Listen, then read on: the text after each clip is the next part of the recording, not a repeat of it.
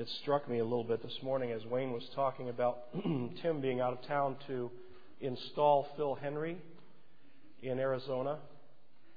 And it made me think that there may be some people here this morning that don't know what it means for someone to be installed. You're probably thinking at this point of a hot water heater or something. And the reality is that Phil Henry is a man that was a part of this church in the past, and that he is gone and studied and is a minister, and he is being installed as a minister of a church in Arizona, and that's what Tim is doing. But we're grateful that that's going on, and glad for Phil and for Polly and for their children. I wanted to touch a couple of things. Wayne said I was going to talk about small groups. I wanted to talk for a minute about the car wash that happened yesterday. Did everybody know that we washed cars here yesterday? Are you aware of that? Well, we had a car wash here yesterday. The deacons planned it, and I think we washed about 25 cars, one Hummer. That's a bigger car. I was surprised at how tall those things are. But we had a great time just giving away kindness of washing people's cars. And the joy of that is, of course, that it's something that you can do for free. There's many things that you can do for free for people. But the joy of that is that it really is a picture, a very, very, very small picture of the reality that Jesus Christ has given to us by loving us and by dying for us and by saving us from our sins. And so it was an enjoyable time. And I think the deacons have leaf raking in mind next. So get your rakes out and tune them up. And we'll be going through maybe some neighborhoods and raking leaves. I wanted to say something about the small groups as well this morning. As Wayne mentioned, we're in our third week of small groups, home fellowship groups that are meeting in the church. And at present, all of them meet on Sunday night. That probably won't stay the same, but at present, that's when they meet. And if you would like the opportunity to become a part of a more intimate group of people where you can get to know some people and have some good friends, where you can study the Bible together, where you can have fun together, where you can do ministries together, I want to invite you to be a part of one of these small groups. There are maps and information on a back table back in the foyer about them, but you're welcome to call me at the office or call the secretary at the office or talk to me after church. I'd be glad to explain them more to you. One thing I would say is that the groups operate on a kind of a cycle, so that in every 8-week period they're supposed to do a couple of weeks of different things. So just before you would go to one, if you haven't been to it before, be aware not to drop in, but call ahead to make sure they're going to be where the map says they're going to be on that specific night. Because a couple of nights within the cycle, they're at a different place, perhaps. If you take your Bibles and turn to Matthew chapter 25, please.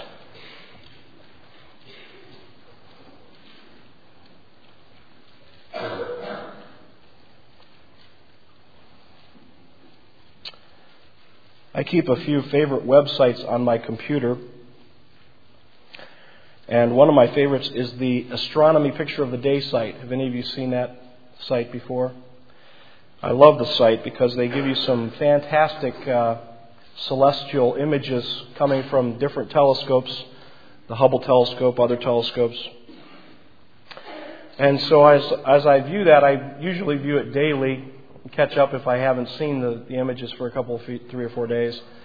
But in this past week or so, they had an image on this site of a comparison between a certain galaxy called M51, which is a spiral galaxy, looks like a pinwheel, and the Hurricane Isabel.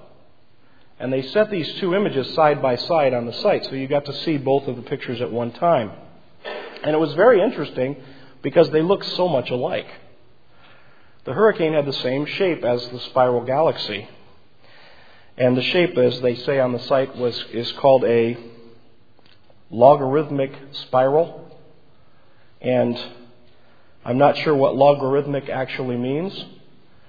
I'm just glad I can say it. I don't know why they don't just say pinwheel or something like that. but the shapes are the same, and there are other shapes that we see in creation that look like this, like the nautilus shell and other different shapes that we see around. What's so interesting about this is that I see, as I view these things, I see God's design on these various shapes and on these various things in creation. They look so much the same. The patterns are so much the same. Even though the Isabel was a huge hurricane, the M51 Galaxy is a very big thing. Okay? But yet the shape and the idea, because of the design, is so much the same. Well, just as we see these patterns in creation, we also see them imprinted throughout the Scripture. And we see the necessity of faith in Jesus Christ imprinted throughout the Scripture and shown throughout the Scripture. And just as the Scripture shows us that we need deliverance from death and entrance into His kingdom, and that this happens through our understanding of what He reveals to us and our faith, and just as we see the same understanding and faith continue in our lives as we are sanctified, we have to have understanding and faith. It's part of the pattern. And just as we grow in the church and we become part of the church and we exercise what I'm going to be talking about this morning as I talk about our spiritual gifts, even as we exercise those things, we still see the pattern of understanding and faith as it's laid out in the Scriptures. So this is what I'm going to be talking about this morning, and we're going to use as our Scripture Matthew 25. There are 3 sections in this chapter. The first section has to do with the wise and foolish virgins and their having enough oil in preparation for the Master's return, or not having enough, as the case may be. The second part of this chapter has to do with the parable of the servants and the talents, and this is the part we're going to be dealing with this morning. And the third part of this chapter has to do with the judgment day and Jesus' analogy of the judgment day, using the analogy of the sheep and goats and how they are divided one way and one the other. But this morning I want to talk about specifically the parable of the 3 servants and the talents, and have you understand that it's in the greater context of Jesus talking about the end of time and judgment and the end of the day. So let's look at Matthew 25, starting at verse 14, please. Matthew 25, verse 14.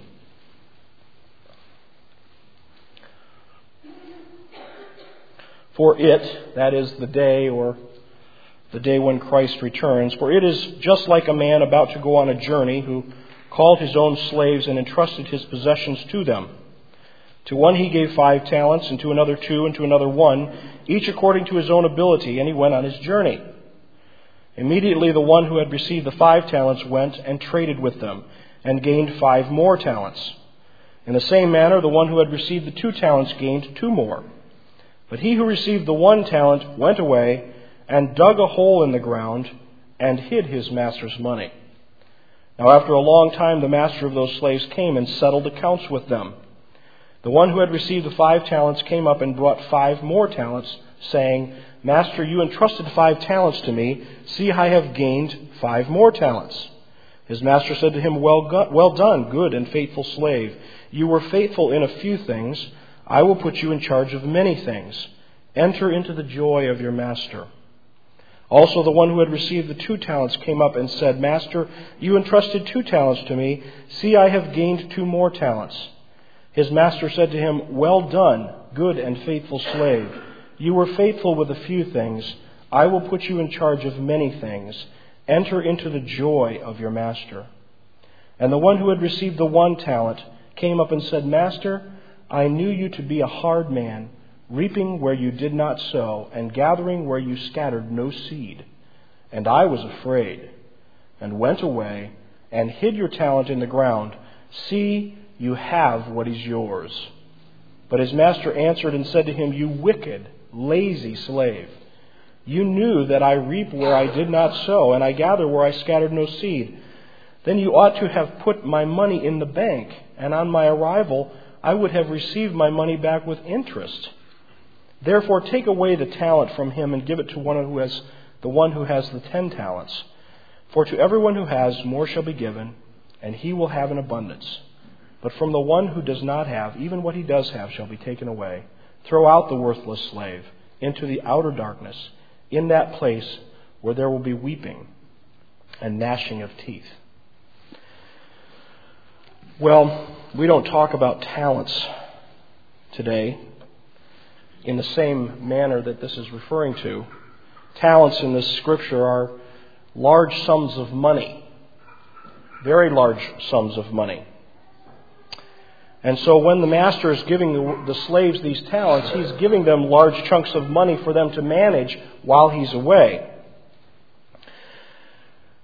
And it made me wonder as I read this, how does this master feel about his slaves? And how do these slaves feel about their master? And I thought, well, perhaps first we ought to consider a more contemporary reference for the master-slave relationship, since I don't think any of us own slaves at this point. Our closest contemporary reference would be the relationship between an employer and an employee. Now, when I say employer, I was thinking, well, okay, a lot of people are employed by big corporations like GE, so is that what I mean by the master-slave relationship, if you work for GE? And I think that would be a difficult one, because in GE, you're working for such a huge corporation, you actually have very little personal contact with the man who really runs it, or who's really responsible. I worked for one summer on a paint crew where we painted houses, and it was owned by the guy who took us every day to where we were painting. And that was more what I'm talking about, and more what this is talking about in the Scripture, when it talks about someone who's in authority, giving and investing in another person. Every day we went and painted, and every day we came home, and we went to his house most days, and we washed out our paintbrushes at his house. Now, the president of GE doesn't have guys over to wash off light bulbs at his house later. You see what I'm saying? It demands us that we understand that this is a personal relationship between the master and the slave, between the owner and the worker. It's more like if you were a person who worked on a building crew and you're the owner of the building company, and the guy who worked with you and watched over the crew or crews every day were to come to the crew and say, I'm going away for 3 months on vacation to visit my relatives in Europe. And he would distribute out the tools to the different ones on the crew and say, I want you guys to keep making me money. I want you to use what's mine. I want you to use my resources. And I want you to keep working for me and make me money. And when I come back, I want to see a profit. Now, how would we feel if our boss came to us and did that? Well, you might feel nervous. Suddenly you're responsible to make the profit or to be in charge. You may feel excited or honored that the boss asked you to do that. Well, how did the slaves in this parable feel when the master came to them and gave them these talents? Well, I think the parable tells us how they felt. If you look at the first 2 slaves, the ones who took their money and made more money with it, it says in verse 16, immediately the one who had received the 5 talents went and traded with them and gained 5 more talents. He didn't waste any time. He just took off and started working. And when the master came back, what did he say? What did he say to the master? Master, you entrusted me with 5 talents. See, I have gained 5 more talents. I think it tells us that he was glad to go and do the work. He was glad to have been given the responsibility and the ability to do it. And that when he came back, when the master came back and he was reviewed, he was thrilled to be able to report, look what I've done with what you've given to me. And the same thing happened with the one with 2 talents. Immediately, it says likewise, as with the first one, immediately he went out and he gained 2 more talents. Didn't waste any time. And when the master came back, he too reported, "See what I have got you. I had 2, now there's 4. And they were both applauded. They were both praised by their master for the work that they had done. How did the one who received the 1 talent feel when he received that talent? What were his thoughts? He went and buried it. He went out and buried it. Something was wrong with his understanding of and his confidence in his master. Something was defective in his life. Now, Jesus here is talking in a parable, and he's trying to teach these people something using a story. And he's also teaching us something using a story. He's obviously talking about himself. He is the master. He, very soon after this, went away, leaving those whom he had trained in charge.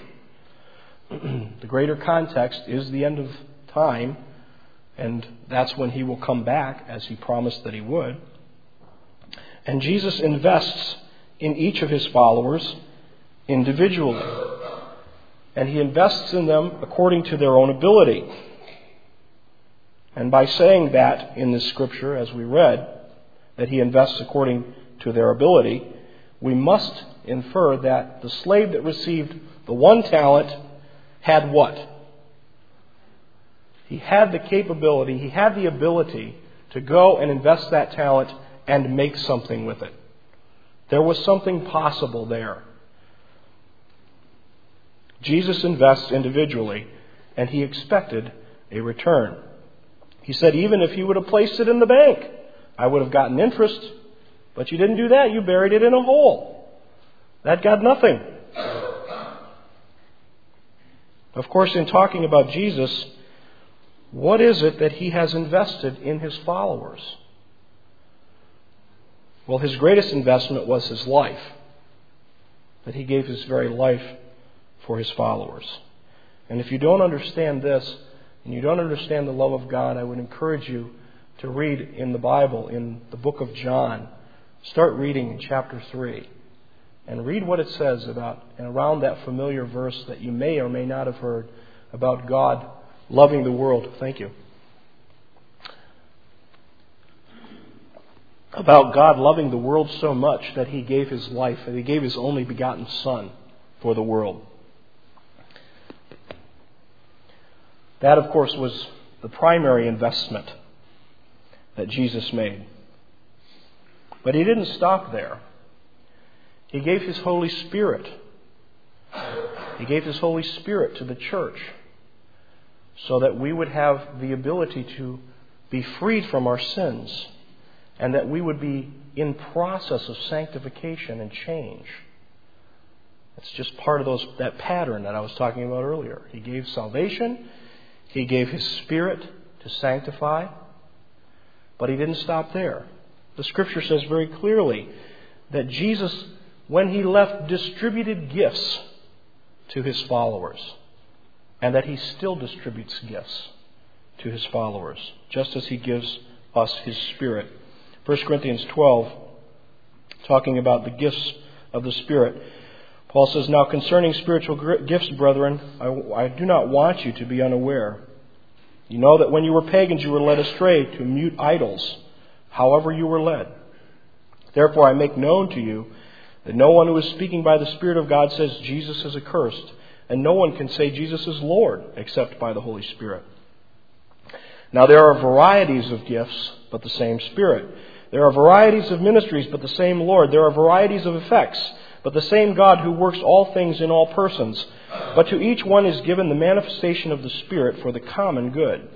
For to one is given the word of wisdom through the Spirit, and to another the word of knowledge according to the same Spirit. To another faith by the same Spirit, and to another gifts of healing by one Spirit. To another the effecting of miracles, and to another prophecy, and to another the distinguishing of spirits. To another various kinds of tongues, and to another the interpretation of tongues. But one and the same Spirit works all these things, distributing to each one individually just as he wills. For even as the body is one, and yet has many members, and all the members of the body, though they are many, are one body, so also is Christ. For by one Spirit we are all baptized into one body, whether Jews or Greeks, whether slaves or free. And we are all made to drink of one Spirit, for the body is not one member, but many. If the foot says, because I am not a hand, I am not part of the body, it is not for this reason any the less a part of the body. And if the eye says, if the ear says, because I am not an eye, I am not a part of the body, it is not for this reason any the less a part of the body. If the whole body were an eye, where would the hearing be? If the whole were hearing, where would the sense of smell be? But now God has placed the members, each of them, in the body, just as He desired. And skipping down to verse 27, now you are Christ's body, and individually members of it. Again in Ephesians, if you want to read in chapter 4, you see it says in verse 7, but to each of us grace was given according to the measure of Christ's gift. And then it goes on and it talks about how He ascended and gave gifts to men. And then it goes on and it talks about how the authority and how the work is done in the church and how the church is edified through the gifts that God has given. This is Jesus' investment in us. His life, the Holy Spirit, the gifts that He gives to the church. An investment to the church. I have a niece who works for a social services place in Flint, Michigan.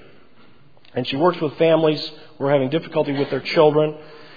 She works with them, trying to get them through the process. Some of their children have been taken away. She works with foster families and all different types of situations and circumstances. Sometimes it's very, very difficult. And I was talking with her and I said, what is your goal? What do you want to see happen with your life? What do you want to affect by what you're doing? And she says, well, I want to see families.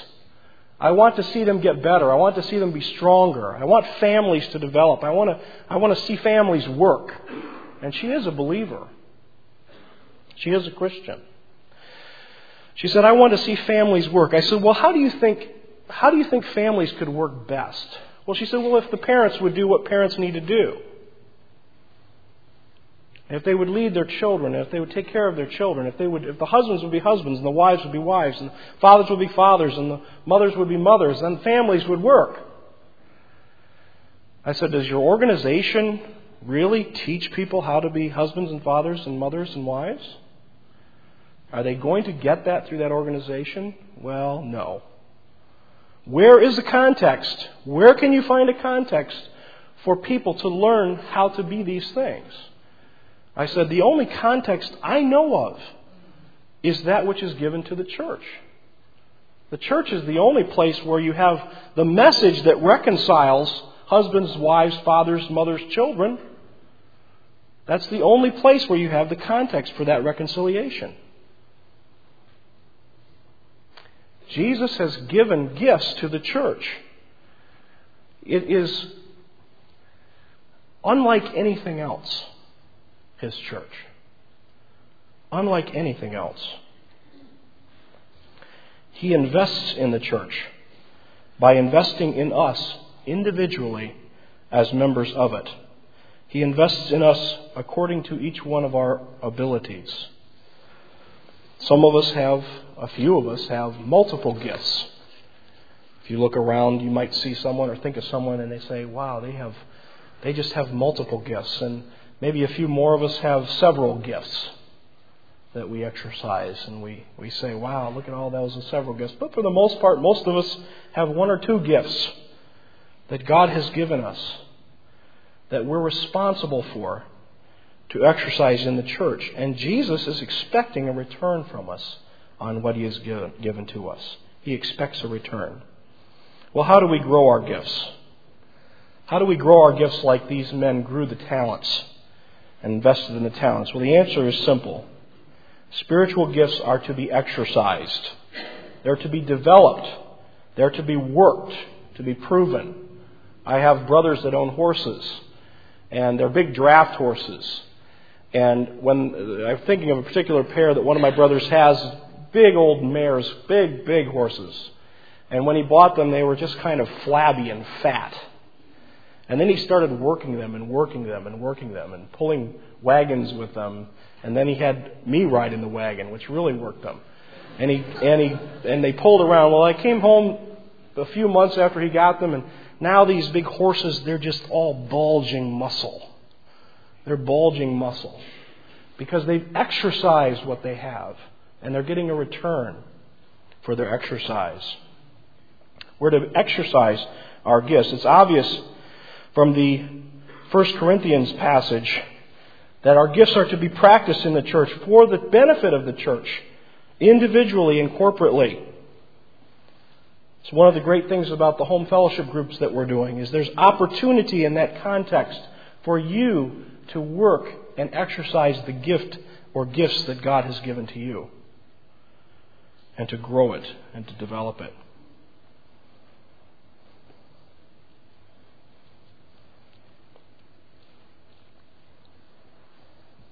Sometimes, though, we bury our gifts. And how do we bury our gifts? Well, we bury our gifts simply through spiritual inactivity. We don't use them. We don't use our gifts, and this is the way that we bury them. We bury them by being anonymous, losing ourselves in the crowd. We go to church, but we never get to know anyone. We never get close to anyone. We never allow ourselves to make relationships that are really relationships where we can give to others and where others can speak into our lives. We don't want other people to find out about us. There's a danger of people knowing about us, isn't there? There's a danger of people knowing just who we are. Because then they really know us. If we can stay away, then they won't know us, and we don't have to worry about what they think. If they get close, they might know us, and then we might have to be concerned about how they perceive us. We might possibly be changed by the relationships. Relationships are so messy.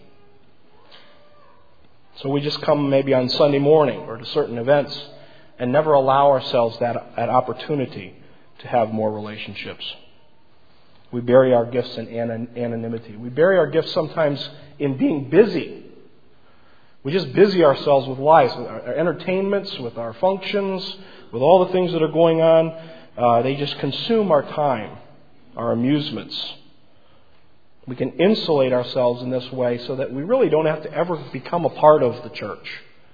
We're around, but we're just too busy. We've insulated ourselves from it. Sometimes we bury our gifts in the excuse of authority. We think, well, I only have this one gift, and the pastor or the elder or the deacon, they have that gift too, and so they're obviously so good at it, they really don't need me to exercise my gift here. I'll just let them do it. So we kind of excuse ourselves by releasing our gift into this area of, well, the authorities will handle it. The authorities will take care of it. The authorities will do the job. Well, these are some of the how questions. How do we exercise? How do we bury? What about the why questions? Why are we motivated to exercise our gifts? Why do we sometimes bury them? And why are people sometimes paralyzed from using the talents God has placed at their disposal? Why are sometimes whole churches paralyzed from using that which God has given to them? I have a friend who had a little saying. He was a pastor in the churches I used to be a part of, and he had a little saying, too much doctrine and the church dries up. Too many gifts and the church blows up. Just the right balance of both and the church grows up. Well, that sounds interesting, doesn't it? But I don't agree with it. But it sounds really interesting. It's like saying that you've heard people say, well, that person's just so heavenly minded, they're no earthly good. Have you ever heard people say that before? Sayings like that sound good, but they oversimplify something that's so much more involved. I mean, if you look at Romans 8, it says what? Set your mind on the Spirit. For a mind set on the Spirit is what? Anybody remember? Life and peace. And the mind set on the flesh is what? Death. Well, how do you reconcile that with he's so heavenly minded that he's no earthly good? You see? Just oversimplifies things. And what they really mean is this person is kind of hyper mystic. And there are people like that. I had a fellow in college that I knew, and I would say to him, "Hey Chuck, let's go and play basketball tonight." There were some guys going to the gym to play basketball, and I'm not afraid of God or concerned if God were to interrupt Chuck's life and say, "No, Chuck, you're not going to go play basketball tonight. I have something else for you to do." That would be great. But when Chuck would respond, he would say, "Well, let me pray about it. Let me pray about it. Let me see whether I should go play basketball tonight. And let me pray about what color socks I should pick out today." I've known people who did that. And it makes us think, well, what is that about? It's not the same thing as having your mind set on the Spirit. But what about my friend's adage about churches? Dry up, blow up, grow up. The quick answer would be whether or not Paul instructed the Corinthians to use their gifts less or to stop using them. And we know that he did not. But it's just this understanding that paralyzes some churches. And that's because they have the wrong information. Churches do not blow up because spiritual gifts are exercised there. They blow up because of ignorance and sin. Paul does not tell the Corinthians to do less exercising the gifts. He tells them to stop sinning and instructs them in the truth and admonishes them. Churches don't dry up because they love God's Word and aggressively mine it for His truth. They dry up because they don't use the gifts that they have been given because they've allowed themselves to be paralyzed with the fear that they won't perform them perfectly. So they're paralyzed in the Scripture. They're paralyzed in action. God is not waiting for us to mess up so that He can clam down on us and slam down on us. It might have been you as a father. It might have been your father as a father. But it's not the Heavenly Father of lights, from whom every good and perfect what? Gift comes. This is not our Heavenly Father. It seems to me that when churches go to extremes, they either go to excessive activity or to excessive inactivity. But often the one will despise doctrine, while the other will have nothing but doctrine. And I try to think of a way to say this, and forgive me for trying to explain it in this way, but if you think of it as an aspirin, you have one extreme that's taking a non-buffered aspirin and it's going into them, and what does it do? Well, it just eats away at your stomach and you give an ulcer. Well, it's like the heretical ulcer that develops if you have nothing but activity and no doctrine. And the other one is like a group that has a wonderful buffered aspirin, but they never do anything to give them a headache. So they never have to take it. You see what I'm saying? So you understand the analogy. Why weren't the two slaves paralyzed by the daunting task they had of taking their master's money and of developing it and growing it? They had a fear of their master of one sort. You have to know that they did. He was their master. They knew about his status. They knew about his authority. But they loved him. They loved him. And they knew what he thought of them.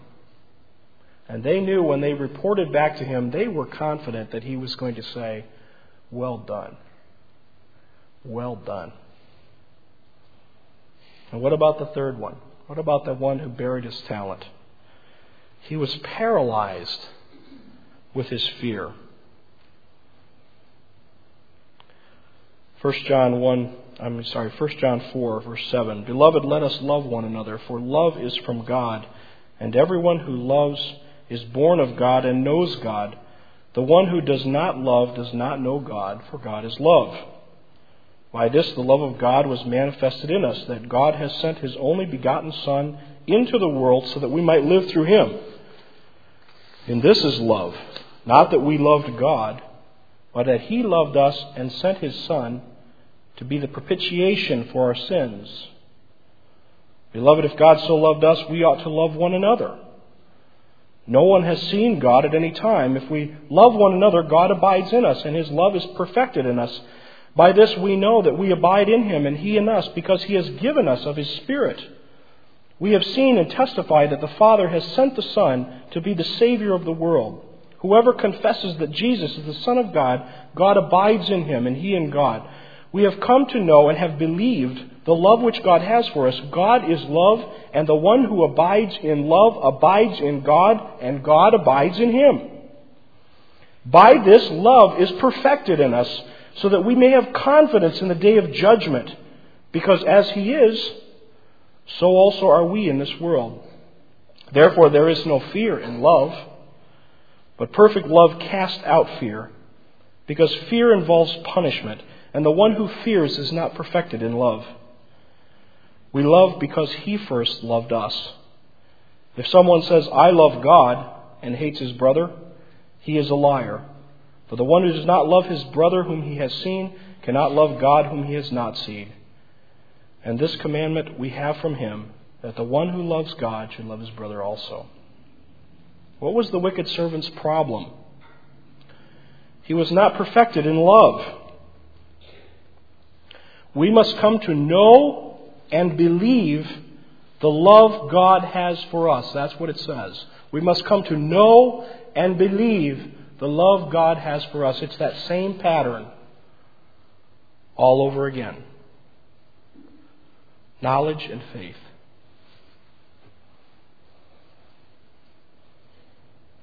This wicked servant did not have the proper knowledge of God's love, and or he would not believe what he had heard. And so he was rightly accused of being lazy and worthless, because he had not trusted God and had done no work. I mean, there wasn't much work in burying the money in the ground and then waiting around for the master to get back. What about us? What about you and I? The master has entrusted us with His belongings. Are the gifts He has entrusted with us active? If so, praise God. If not, when was the last time you used your gift to minister to His body, the church? And why did you stop? And are you paralyzed with fear? And have you buried your gift? Are we living in anonymity with our gifts? Yesterday at the car wash, I stood by the road. At first, we couldn't get very many people to come in. I stood by the road and I was trying to wave people in. You know, we had signs and everything. And I was trying to wave people in. And I'm not real shy. So as I was waving them in, I would look right into their car window. And I would look at their face, and I would smile, and I'd say, "Come on in. We can wash a car even that dirty. Come on in." And I noticed as I would do this many times, I could see on people's faces a little bit of tension. And I know that they thought, "He's right here in the car with me. He's invaded my space. I was so anonymous in this car. And now I'm not anymore." Many people never have relationships. They simply live their life anonymously. I think that's why we can possibly have as many reality shows as we do on television, because people live their lives through them, or try to. Have I become comfortable with anonymity? Even in the church, you can be busy and be anonymous. You can sit on committees, and be anonymous. We have lots of committees. And you can sit there and be anonymous. You can sit there and let someone else who is not willing to be anonymous do all the work. And just sit there on the committee. Are we too busy with distractions and entertainments to exercise our gifts? Are we too distracted by the world around us? Are we afraid that we'll do it wrong and blow the whole thing? You know, I remain silent so often when I should speak up. There are so many times when I'm silent when I should speak up. And I'll bet I'm not the only one. Have you relegated the work of the body exclusively to the leaders and the pastors and your work in it? Or have you come to know, and are you coming to know, and to believe the love which God has for you? Let me remind you about His love. While we were yet dead in our sin, God demonstrated His love for us by ordering His only begotten Son to die for us. And as it says in the passage that I just read, He died as a propitiation, as an atoning sacrifice, and substitute defendant in an indefensible case that we set Him up for. You see what I'm saying? This is the love God has for us. This is what He's done.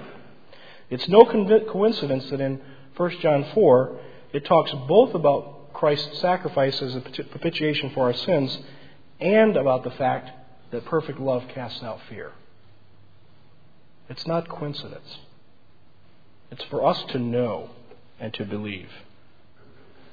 If we have believed this in confessing our trust in Christ as our Savior, why have we not appropriated that trust as Christ being our Master? If we have spiritual life in Christ, He has saved us from death. It is clear from the Scriptures that He is our Master and that we now belong to Him, and that He has distributed to us gifts, and that we must be doing the work of developing them. Knowing this, the love God has for us, we no longer have the fear. The fear of the sting of death is gone. He saved us. The fear of the fires of hell are gone. He's delivered us. The fear of sin controlling our lives is gone. He sanctifies us. The fear of exercising our gifts also should be gone. He loves us. He's given us to one another to care and love for one another. There is no heavy burden, no heavy yoke, no hard yoke. The yoke is easy and the burden is light. I want to close with verses here from Matthew 11:25 through 30. At that time Jesus said, I praise you, Father, Lord of heaven and earth, that you have hidden these things from the wise and intelligent and have revealed them to infants.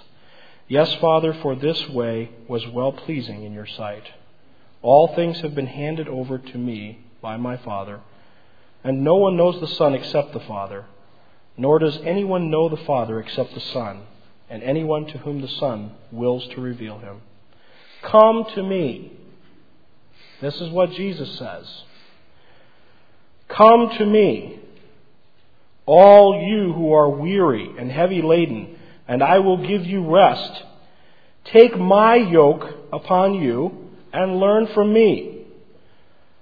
For I am gentle and humble in heart, and you will find rest for your souls. For my yoke is easy, and my burden is light. Let's pray.